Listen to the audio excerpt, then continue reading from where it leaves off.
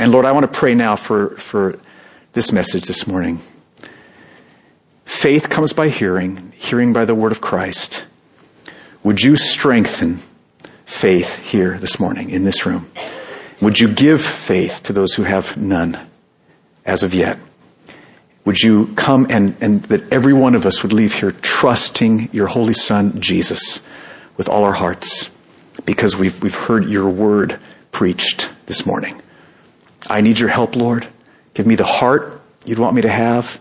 Give me clarity of mind and spirit, I pray, and give me accuracy in accord with your word. Do all those things we pray in Jesus' name. Amen. Good. One thing that's true of every single one of us in this room is that, I think we'd all agree, we all want our lives to count for something. Don't you? I mean, we all want to look back on our lives and say our lives are having some lasting meaning. There's a lasting meaning from the way that we've lived, a lasting purpose. We all want that. I mean, you can nurture that desire or you can try to ignore that desire, but you can't remove it. It's in all of us all the time. And the more we see, as you look at your life, the more you see that your life does have lasting meaning and purpose, the more fulfilled and satisfied you'll be. Right? I think it's clear. Okay, but so it's right at this point, though, that we bump up against a problem. Much of our meaning and fulfillment comes from sensing that our lives have lasting meaning, but we come up to this problem of the reality of death. How can we have meaning that's lasting when our lives aren't lasting? Right? We're all going to die. And you might answer, well, I'm going to pass on to my kids, and that's lasting meaning, and that's really a good thing to do. We are all for that. But your kids will die too, and their kids will die too. And so if we're all going to die, is there any lasting meaning in our lives? Let me read you a quote from Bertrand Russell, who says, no, there's not. It's kind of a shocking quote. I found this quote very helpful. He's dead wrong. Okay? But I found it very helpful to just kind of raise the stakes of what's going on here in life. Bertrand Russell, brilliant mathematician, you've heard this quote before, many of you, wrote a book called Why I'm Not a Christian. It's still a required text in some college courses. He was an atheist. Listen to what he says. Is there any lasting meaning to your life? He says, man is the product of causes which have no purpose. His origin, his growth, his hopes are only the chance combinations of atoms.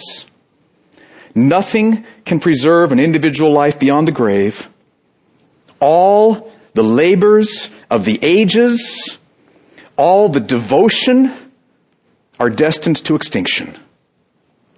This despair is the only foundation on which our souls can rest.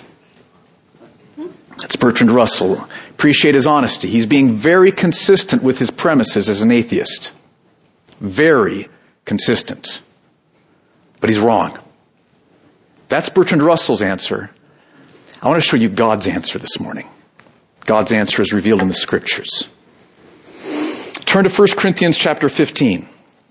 If you need a Bible, why don't you raise your hand? We are passionate about having everybody be able to look on a real Bible in front of your hands as I'm preaching. The Bible is the important part this morning, and anything that I do in explaining what the Bible says will be of benefit to you. 1 Corinthians chapter 15. It's on page 961 in the Bibles we're passing out. Did you all get a Bible passed out to you? Raise your hand if you need one. While we're passing those out, let me give you some background on 1 Corinthians. This letter, it's really a letter, is written by Paul the Apostle. Paul had been a fervent Jewish rabbi who was against Christians, but one day while he was traveling, the crucified, resurrected Jesus appeared to him, revealed himself to Paul. Paul saw how wrong he'd been, was busted in the depth of his heart, broken, confessed, owned up to the reality of Christ, and his life turned 180. And for the rest of his life, he traveled around the Mediterranean basin, preaching about Jesus in the marketplaces, preaching about Jesus in the synagogues, and planting churches. And one of the churches he planted was in Corinth, which is right here Okay, it's a Roman colony. That's the Greece area. So Paul traveled all through there, but he planted this church in Corinth, which was a Roman colony, bustling commercial seaport. Preached there, people became followers of Jesus. He planted a church, then he left. A few years later, he wrote a letter to them to strengthen them in their faith, which is what you hold in your hands here, the letter of 1 Corinthians. And in 1 Corinthians chapter 15, Paul explains to them that even though they will all die, unless Jesus comes back first, but even though death is in our future, Paul explains to them that they can still have lasting purpose. Their lives are still lastingly meaningful. That's Paul's conclusion. Look at verse 58. So all of chapter 15 is about this topic. You can see from his conclusion, last verse in chapter 15, verse 58, look at what Paul says. Therefore, my beloved brothers and sisters, brothers is a generic term here, be steadfast, immovable, always abounding in the work of the Lord, knowing that in the Lord your labor is not in vain. It's not meaningless. Your labor is not in vain in the Lord. Now, to figure out what Paul's saying there, we got to tap into, notice it's in the Lord that your labor is not in vain. So who's the Lord? Okay, I don't want to assume that. Many of you know who the Lord is, but some of you may not.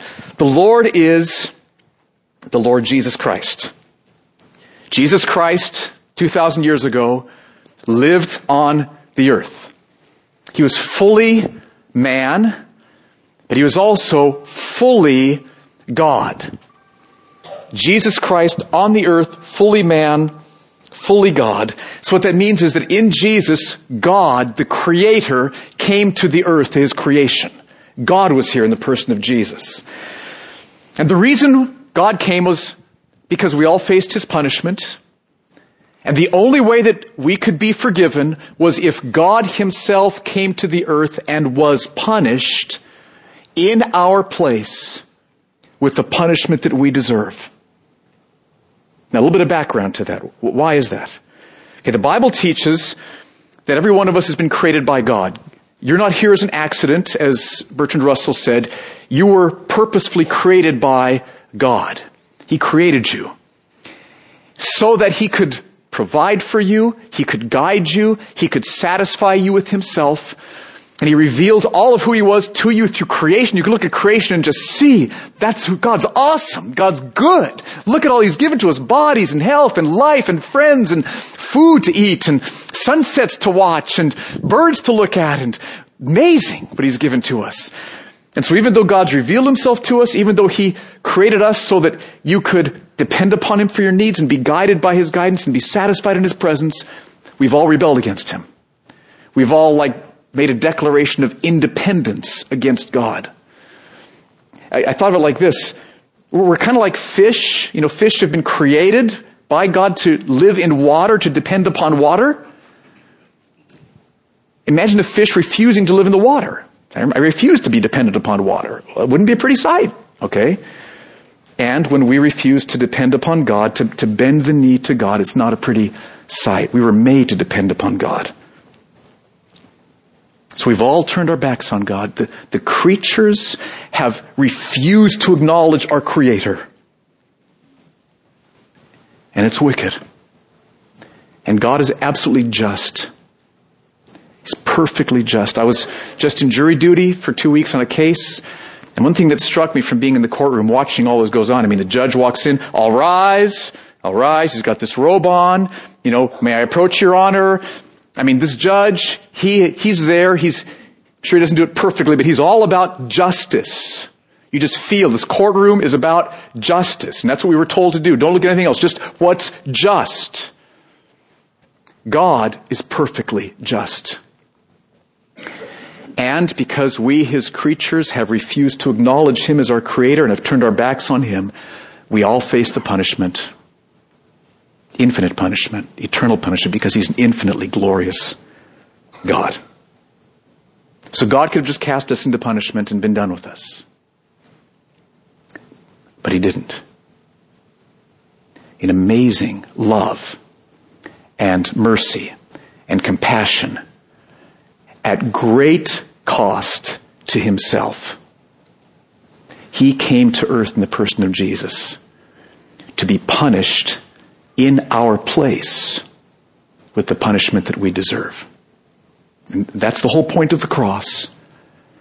Jesus, fully God, allowed himself to be arrested, beaten, scourged, tortured, wrists nailed to a piece of wood, feet nailed to a piece of wood, and just propped up to just hang there and suffer for hours.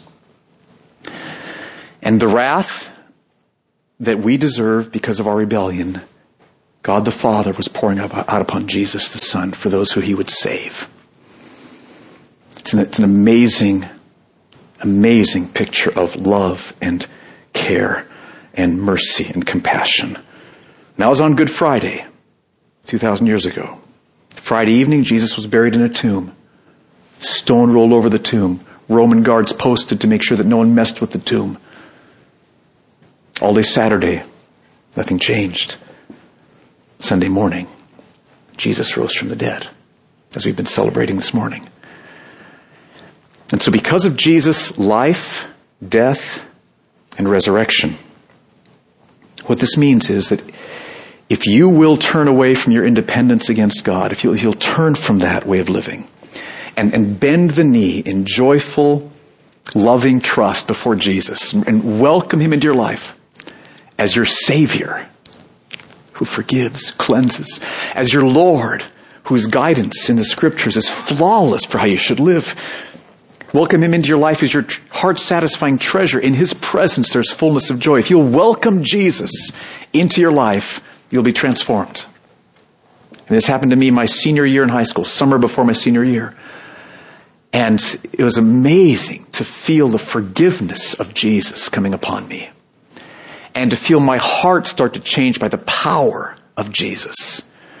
And to have my heart for the very first time be filled, satisfied, full with the love and the experienced presence of Jesus. So this is why he came. And that's who the Lord is. The Lord is Jesus Christ. And so the moment that you turn from your independence and receive him into your life starts to change. You're forgiven, you're changed, you're satisfied. And then Jesus calls you to work. Okay, you can see that in verse 58 again. Read that again. He calls us to work.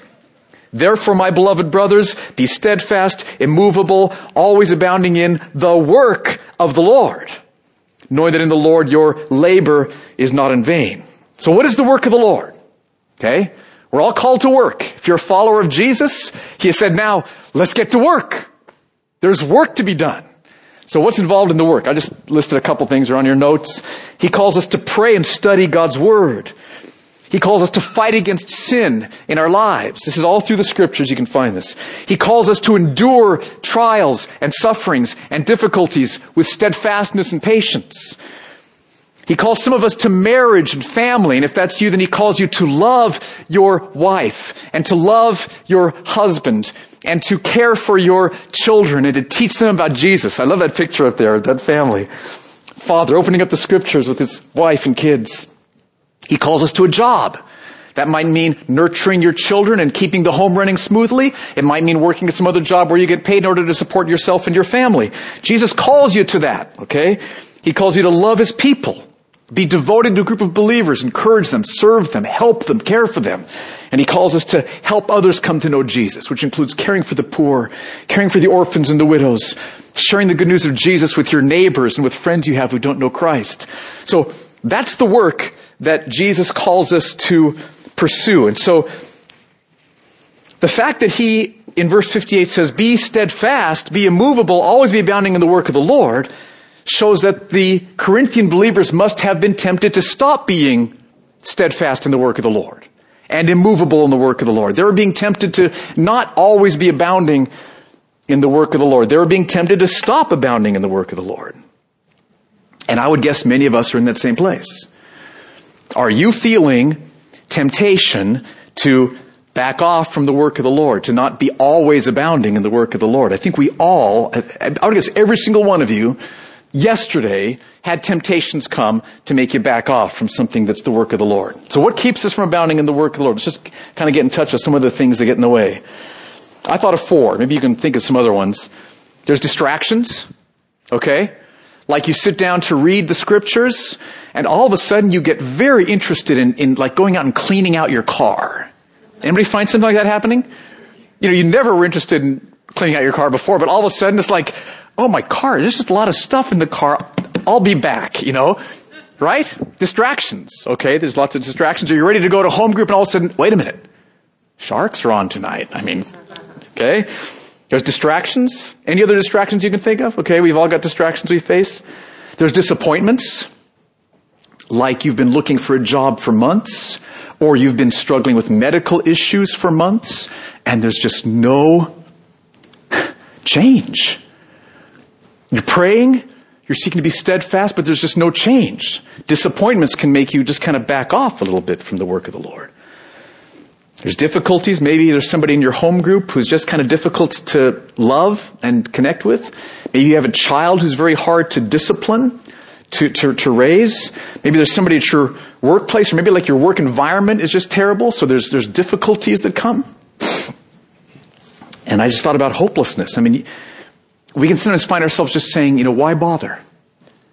I mean, is it really worth it going hard after the work of the Lord? Is it really worth it to always be abounding in the work of the Lord, which is a strong word? And we can just back off thinking, I'm not so sure it's worth it. I'm not sure it's really going to count. I'm not sure it's really going to pay off. Why not just take the easy road? Why not just coast? Those are 4 things I thought of. Anybody else think of any other ones? What are some things that keep us from abounding in the work of the Lord? I'm sorry? Hobbies could, okay. Hobbies could just suck up a lot of your time that you could be involved with the work of the Lord. What else? Dale? Sin could certainly get in the way. Okay. Okay, all those. All right, so are you in touch with what keeps you from abounding in the work of the Lord right now? We've all got different ones, but every single one of us has at least one thing that's in the way, or that you're being tempted to let cause you to back off from the work of the Lord. Okay, but in this verse 58, Paul calls the believers in Corinth, and because we're believers, he's calling us to be steadfast, immovable, always abounding in the work of the Lord. So, how can we keep abounding in the work of the Lord? With all these difficulties we've just mentioned, how can we keep abounding in the work of the Lord? The reason is at the end of verse 58. Read the verse again. Therefore, my beloved brothers, be steadfast, immovable, always abounding in the work of the Lord, knowing that in the Lord your labor is not in vain. If you're trusting Jesus and doing your work in the Lord, working your job in the Lord, raising your kids in the Lord, loving somebody in your home group in the Lord, if you're trusting Jesus and doing your work in the Lord, then your labor is not in vain. It will count. It does matter. It will make a difference. It is not in vain. Okay, why not? The reason is found in that first word of verse 58. It's the word therefore. Okay? What does the word therefore show you? It shows you that the author is drawing a conclusion from previous verses, right? So because of the previous things Paul has said in chapter 15, therefore, be steadfast, immovable, always abounding in the work of the Lord, knowing that your labor in the Lord is not in vain. So, what has he said in the previous verses? He's talked all about how we will be raised from the dead. Our resurrection. Okay? Look at verse 51 and 52. 2 of the verses in the previous chapter. Behold, I tell you a mystery. We shall not all sleep. That is, we won't all die, but we all shall be changed. The reason we won't all die is that some of us might still be alive when Jesus comes back at the second coming. It's always a possibility. Okay? We won't all die, but we will all be changed. Every one of us will be resurrected, whether we've died or whether Jesus comes back, whatever happens first. We shall all be changed in a moment, in the twinkling of an eye, at the last trumpet. For the trumpet will sound, and the dead will be raised imperishable, and we shall be changed. So what keeps us abounding in the work of the Lord, Paul says to the Corinthians, is the certainty of your resurrection. If you're trusting, let me put it a different way. If you're not trusting Jesus yet, we're really glad you're here. Okay, it's probably a scary thing to go to a church. Okay, we're glad you're here. Hope you're feeling somewhat comfortable. All right, but I need to tell you, if you're not trusting in the Lord Jesus, then you'll be raised to punishment. That's what the Bible teaches. Okay. It doesn't have to happen, though, if you'll trust Jesus, and that's what we want to plead with you to do. But if you are trusting Jesus, you'll be raised to everlasting life. You will be resurrected. So just get that fixed in your mind. Because you're trusting Jesus, you will be resurrected. Now, that does not mean that you're going to be like a pudgy cherub sitting on a cloud, plucking a harp. It's hard to get real passionate about that.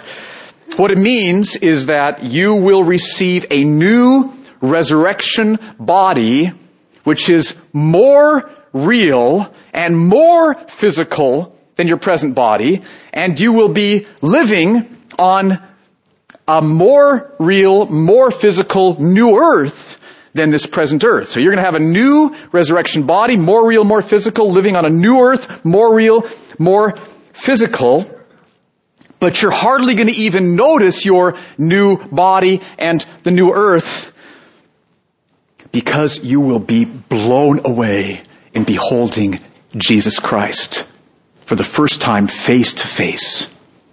So just try to wrap your heart around this. What will it be like? Imagine, I just love thinking about this. It's good for us, good for the soul. It makes you steadfast. What will it be like when you're face to face, like 10 feet away, maybe 5 feet away from the one who has always been? There, see him. The one who's created everything. Right before you, face to face, eyes right there, seeing him. What will that be like? What will that feel like? To be before the one who rules over everything. Absolute sovereignty over everything. To be face to face before the one against whom you rebelled. You rebelled against him. But face to face with the one who loved you. You will see it in his eyes. Burning with love for you. The one who loved you so much that he looked at you in your rebellion, in your turning your back on him, and he died, took upon himself the punishment that you rightfully deserved, and was crucified to pay for your sins. So there you are, face to face, first time. What will you do? Okay? Weep with joy, fall on your face, leap in ecstasy, okay? But here's the point. If you're trusting Jesus, you will be resurrected. That will happen. That will be your experience. That will happen. That will be your experience. Face to face with Jesus, whose face is just burning with love for you. He's so glad you're saved. So glad you're forgiven. So glad you're home. Okay, so how does our resurrection in the future then motivate our work now? What's the connection? How does the work of the Lord now get motivated by knowing I'm going to be resurrected in the future? How does that work? It's because the resurrection means that your work now is going to count for eternity. It will last. It will make a difference forever. How? Okay, first of all, think you're going to see Jesus displayed in his glory, which will be like, just awesome.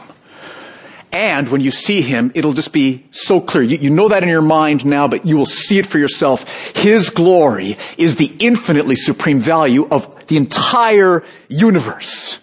You'll see that. Your glory is everything. And then you'll see your work here on the earth has added to the display of his glory that you and all the redeemed will enjoy forever. Let me say that again. You will see his glory. You'll see that his glory is infinitely valuable, the supreme value, head and shoulders above any other value that there is. And you'll understand that your work now in this life adds to the display of his glory forever. It doesn't add to his glory. His glory is infinite. Awesome. But it adds to the display of his glory. There will be facets of the display of his glory that will be there because you, this afternoon, loved someone who's hard to love for Jesus' sake. Facet of his glory. So, for example, let's say you're facing months of unemployment or months of medical difficulties, and during those months you fight to trust Jesus, to trust him. Lord, it's hard, but I want to trust you. You are good. You're wise. You're my treasure. I trust you. Those months, when you're standing before Jesus, you will have added to the display of his glory that you and the redeemed will behold forever. There will be facets of his glory displayed that wouldn't have been there had you not fought to trust Jesus through that trial. Your labor is not in vain. Forever, you'll see how your labor has displayed even more of who he is. Do you feel that? This is an amazing thing. This makes our lives now huge.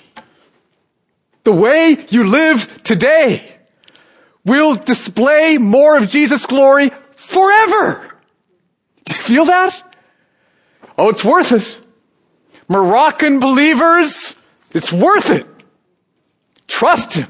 Trust him. Love your enemies. It's worth it. It's worth it all. When for Jesus' sake you share the gospel with a neighbor because Jesus is precious to you and you want to honor Jesus to your neighbor, whether your neighbor responds or not, forever you will see displays of Jesus' glory that are there because you shared the gospel with your neighbor. It's not in vain. When, for the glory of Jesus, because of his preciousness, you devote an hour to praying for the Moroccan team. Some of you are fasting and praying for the Moroccan team. Or you labor in prayer for a wayward child, unseen, unnoticed. Or you pray for someone in your home group who's in need for the glory of Jesus. You're laboring in prayer in an unseen, unnoticed way. It will be seen and noticed forever by all the redeemed, because there will be facets of Jesus' glory displayed that would not have been displayed as clearly had you not done that. You feeling this? Oh, this has been good for me this week just to feast on. When, out of love for God's glory, you use the scriptures and prayer to fight lust in your heart, to fight pride, to fight anger or unforgiveness or bitterness or hurt or whatever it might be, when you seek the Lord in the scriptures and fight the fight of faith for the glory of Christ, forever you will see added displays of Jesus' glory. You and all the redeemed forever. And then when for Jesus' sake you're steadfast in loving someone who's not responsive to you, maybe a husband who's neglecting you, but for Jesus' sake you keep loving. Or a wife who's not responsive, but for Jesus' sake you keep loving.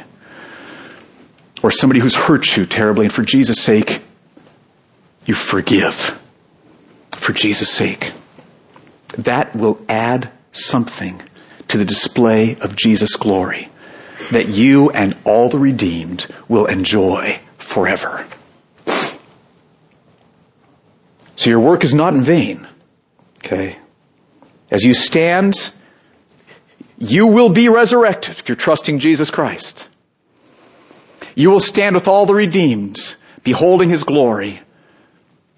And at that moment, beholding his glory, you will see facets of his glory displayed in ways that would not have been displayed had you not abounded always in the work of the Lord. So that's why your work is not in vain, because you'll be raised from the dead. Now, that all hinges, though, on you being raised from the dead, doesn't it? Bertrand Russell says you're not going to be raised from the dead. He says there's nothing anybody can do. Larry Ellison spends a lot of money trying to, find ways to extend human life. Nothing wrong with that. You're just going to extend it. It's going to stop at some point in time. So how can you be confident? How can you be certain that you're going to be resurrected? Paul says that if we're trusting Jesus, we can be absolutely sure we'll be raised from the dead because his resurrection guarantees our resurrection. The reason you can be certain you'll be raised from the dead is because Jesus was raised from the dead. Jesus was the first fruits, the first of a vast number that no one can count who will be raised. Jesus was raised from the dead, both to vindicate his death, both to show that he did not die the death of a common criminal, both to show that everything he said was true, and also to show all of the redeemed, this is what will happen to you too. You'll be raised. Okay? So then we're left with the question, how can we be sure Jesus was raised from the dead? And in chapter 15, Paul gives the Corinthian believers some reasons to be sure. Verses 3 through 8. Look at what he says. Is this just like the opiate of the people, or is this just, like pie in the sky by and by? No. There's reasons to believe that Jesus rose from the dead. Verses 3 through 8. For I delivered to you as of first importance what I also received, that Christ died for our sins in accordance with the Scriptures, that he was buried, that he was raised on the third day in accordance with the Scriptures, and that he appeared to Cephas, Peter, and then to the 12. Then he appeared to more than 500 brothers at one time, most of whom are still alive, though some have fallen asleep. Then he appeared to James, then to all the apostles. Last of all, as to one untimely born, he appeared also to me.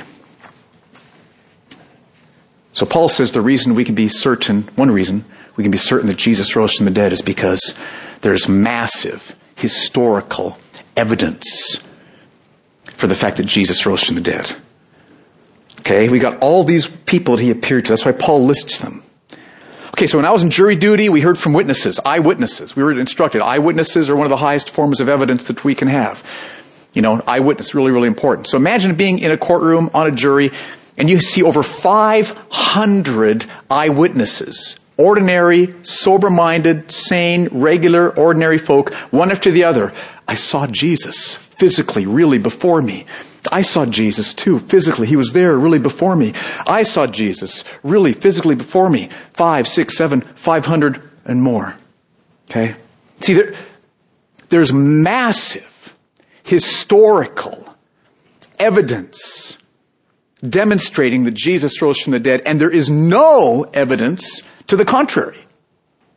Okay? Simon Greenleaf. Let me tell you about Simon Greenleaf. He taught law at Harvard in the 1800s. He was one of the founders of Harvard Law School. He wrote a 3-volume textbook on the use of evidence in court. How to use evidence. Okay? 3 volumes. Standard text used for decades. What I heard is that he was not a believer, and some Christian students challenged him to use his approach to evidence to evaluate the resurrection. Okay? He did exactly that. Became a Christian because of it. Here's a quote from a book he wrote. The resurrection of Jesus is one of the best established facts of history. So Jesus Christ rose from the dead. And because Jesus rose from the dead, if you're trusting him, you will be raised from the dead. Your life, yes, you'll die, but there's resurrection life hereafter. And because you'll be raised from the dead, to the extent that you've always abounded in the work of the Lord, forever you will see displays of Jesus' glory that are there because of your work for the Lord. You'll enjoy those displays with the redeemed forever. Okay, so what does this mean for us? Let's draw this to a conclusion. Any questions, just real quick, first of all? Anything before I'd like to just see if there's any questions in case I haven't been clear on something which happens from time to time. Or just, go ahead. So, I idea of the display of His glory forever. Yeah. Where can you give me some scripture to look at to see? The one that I'm keying off of is 2 Thessalonians chapter 1, verse 10, I believe it is. So Janie's asking, where's a scripture that would talk about that display of glory? 2 Thessalonians 1, verse 12. Paul talks about how the name of the Lord Jesus will be glorified in you and you in Him. So you, Janie, forever will be contributing to the glory, the glorification, the display of Jesus' glory.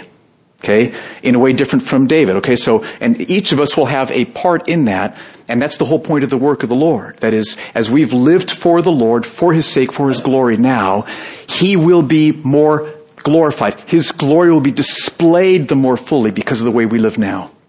So that's the verse, one of the verses that I kind of keyed off of. Everybody will be raised. John 5, 41 and 42 is a good text. Let's just turn there real quick. It's a really good question. Most of the New Testament talks about the resurrection of believers, okay? But it's clear, there's a couple of verses that make it clear that both those who are trusting Jesus, who have bent the knee to Jesus, and those who are not, will be raised, but to very different destinies. Okay, John 5, 41 through 42, I hope I'm right.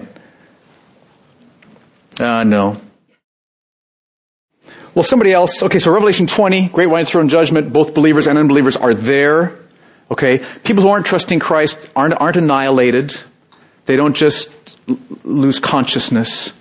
Okay, Revelation 20 makes it really clear that they are raised, resurrected. But it's to eternal punishment. And that's very painful for us followers of Jesus to talk about. We love you if you are not yet trusting Jesus. And we long for nothing more than that you would see who Jesus is and trust Him. So, okay. Thanks, Tom. Well, I'll move on then. I'm blanking. So forget the John 5, 41 and 42 one. 25. Sorry, pardon? 5, 28, 29? Did you say, okay, you saved me. There it is. All right. Do not marvel at this, for an hour is coming when all who are in the tombs will hear His voice, all who are in the tombs, and come out. Those who've done good to the resurrection of life, and those who've done evil to the resurrection of judgment. Exactly. Thank you very much. See that? John 5, 28 and 29. Okay. Okay, any other questions, you can email me or we can talk afterwards. But let me just draw two conclusions for us. Trust Jesus. I wouldn't be surprised if some of you here this morning have not yet come to the place where you trust Jesus. You maybe have prayed a prayer, maybe you've even gone forward in a meeting, but have you welcomed Jesus Christ into your life as your Savior, as your Lord, as your heart-satisfying treasure? See, you really are like a fish who was created to depend upon water. You are. Okay, fish need water, right? Right? Gills, breathing, okay, the whole thing. You were created to depend upon God as He's revealed in Jesus Christ. You were created to depend upon Jesus. That's how you were meant to live all this afternoon, depending upon Jesus, relying on Jesus. Help me, thank you, I trust you, guide me. You were meant, just like a fish gets oxygen from the water, you were meant to breathe in everything that you need from trusting Jesus all afternoon today. And so, please just own up to that. You're a created being, you were created by God to depend upon God. And so see who Jesus is. He loves you. Look at what He sacrificed. Look at the cost He was willing to endure in order to have you be able to be forgiven. And trust Him. We'd love to pray with you before you leave today. We'd love to talk with you. We'll keep it all private and confidential, but we would love to help you. Trust Jesus. And then secondly, those of you who are trusting Jesus, abound in the work of the Lord. It's just a short time. I had a friend who I've been sharing the Lord with recently, having breakfast with him. Some of you have been praying for me with him, and I'm thankful that I was able to share the Lord with him about 8-10 weeks ago, a couple times. He's dying in the hospital right now. His son called me yesterday, said, my dad's trusting the Lord. He's trusting the Lord. But he's going home. And it just struck me how quickly life can end. Even if you live another 20, 30, 40, 50, 60, 70, 80 years, it's going to end really quickly. Okay? So abound in the work of the Lord. Yes, you'll face difficulties. You'll face distractions. You will be attacked and discouraged at times. Yes. But if you will abound in the work of the Lord, labor to be in the Word, to be in prayer, to endure the trials and the sufferings God's allowed you to come up against, if you will fight against sin in your life through the power of the Holy Spirit, relying on Jesus, if you'll love your husband, if you'll love your wife, if you'll love your kids and care for them, if you'll work your job, if you'll love brothers and sisters, encourage them, if you'll seek to share Christ with lost people, it will not be in vain. None of it will be in vain. Every bit of it, as completely hidden and unknown and off to the side you might think it is, forever you will see Jesus' glory displayed to you and to all the redeemed in ways that you would not have seen had you not abounded in the work of the Lord. So, be steadfast. Brothers, sisters, be steadfast. Be immovable. Always abound in the work of the Lord, knowing that in the Lord your toil is not in vain.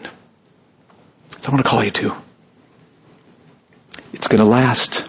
It's going to count. It's going to matter. Nobody may see it now. You may not be appreciated for it now. He sees it now. You will see it then, along with all the redeemed forever. Let's pray together. Why don't you stand?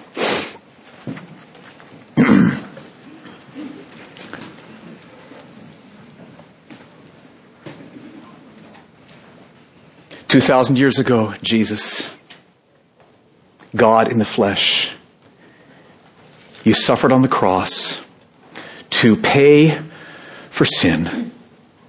You died. You rose from the dead. So all who trust you will be completely forgiven, will be changed progressively through our lives, will be completely satisfied in knowing you, walking with you, trusting you.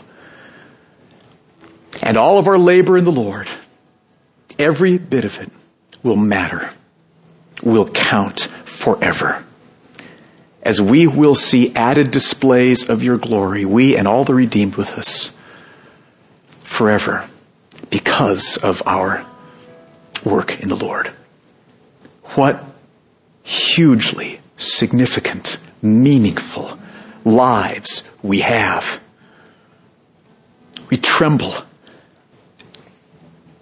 at the meaning that our lives this afternoon have, tonight have, tomorrow have.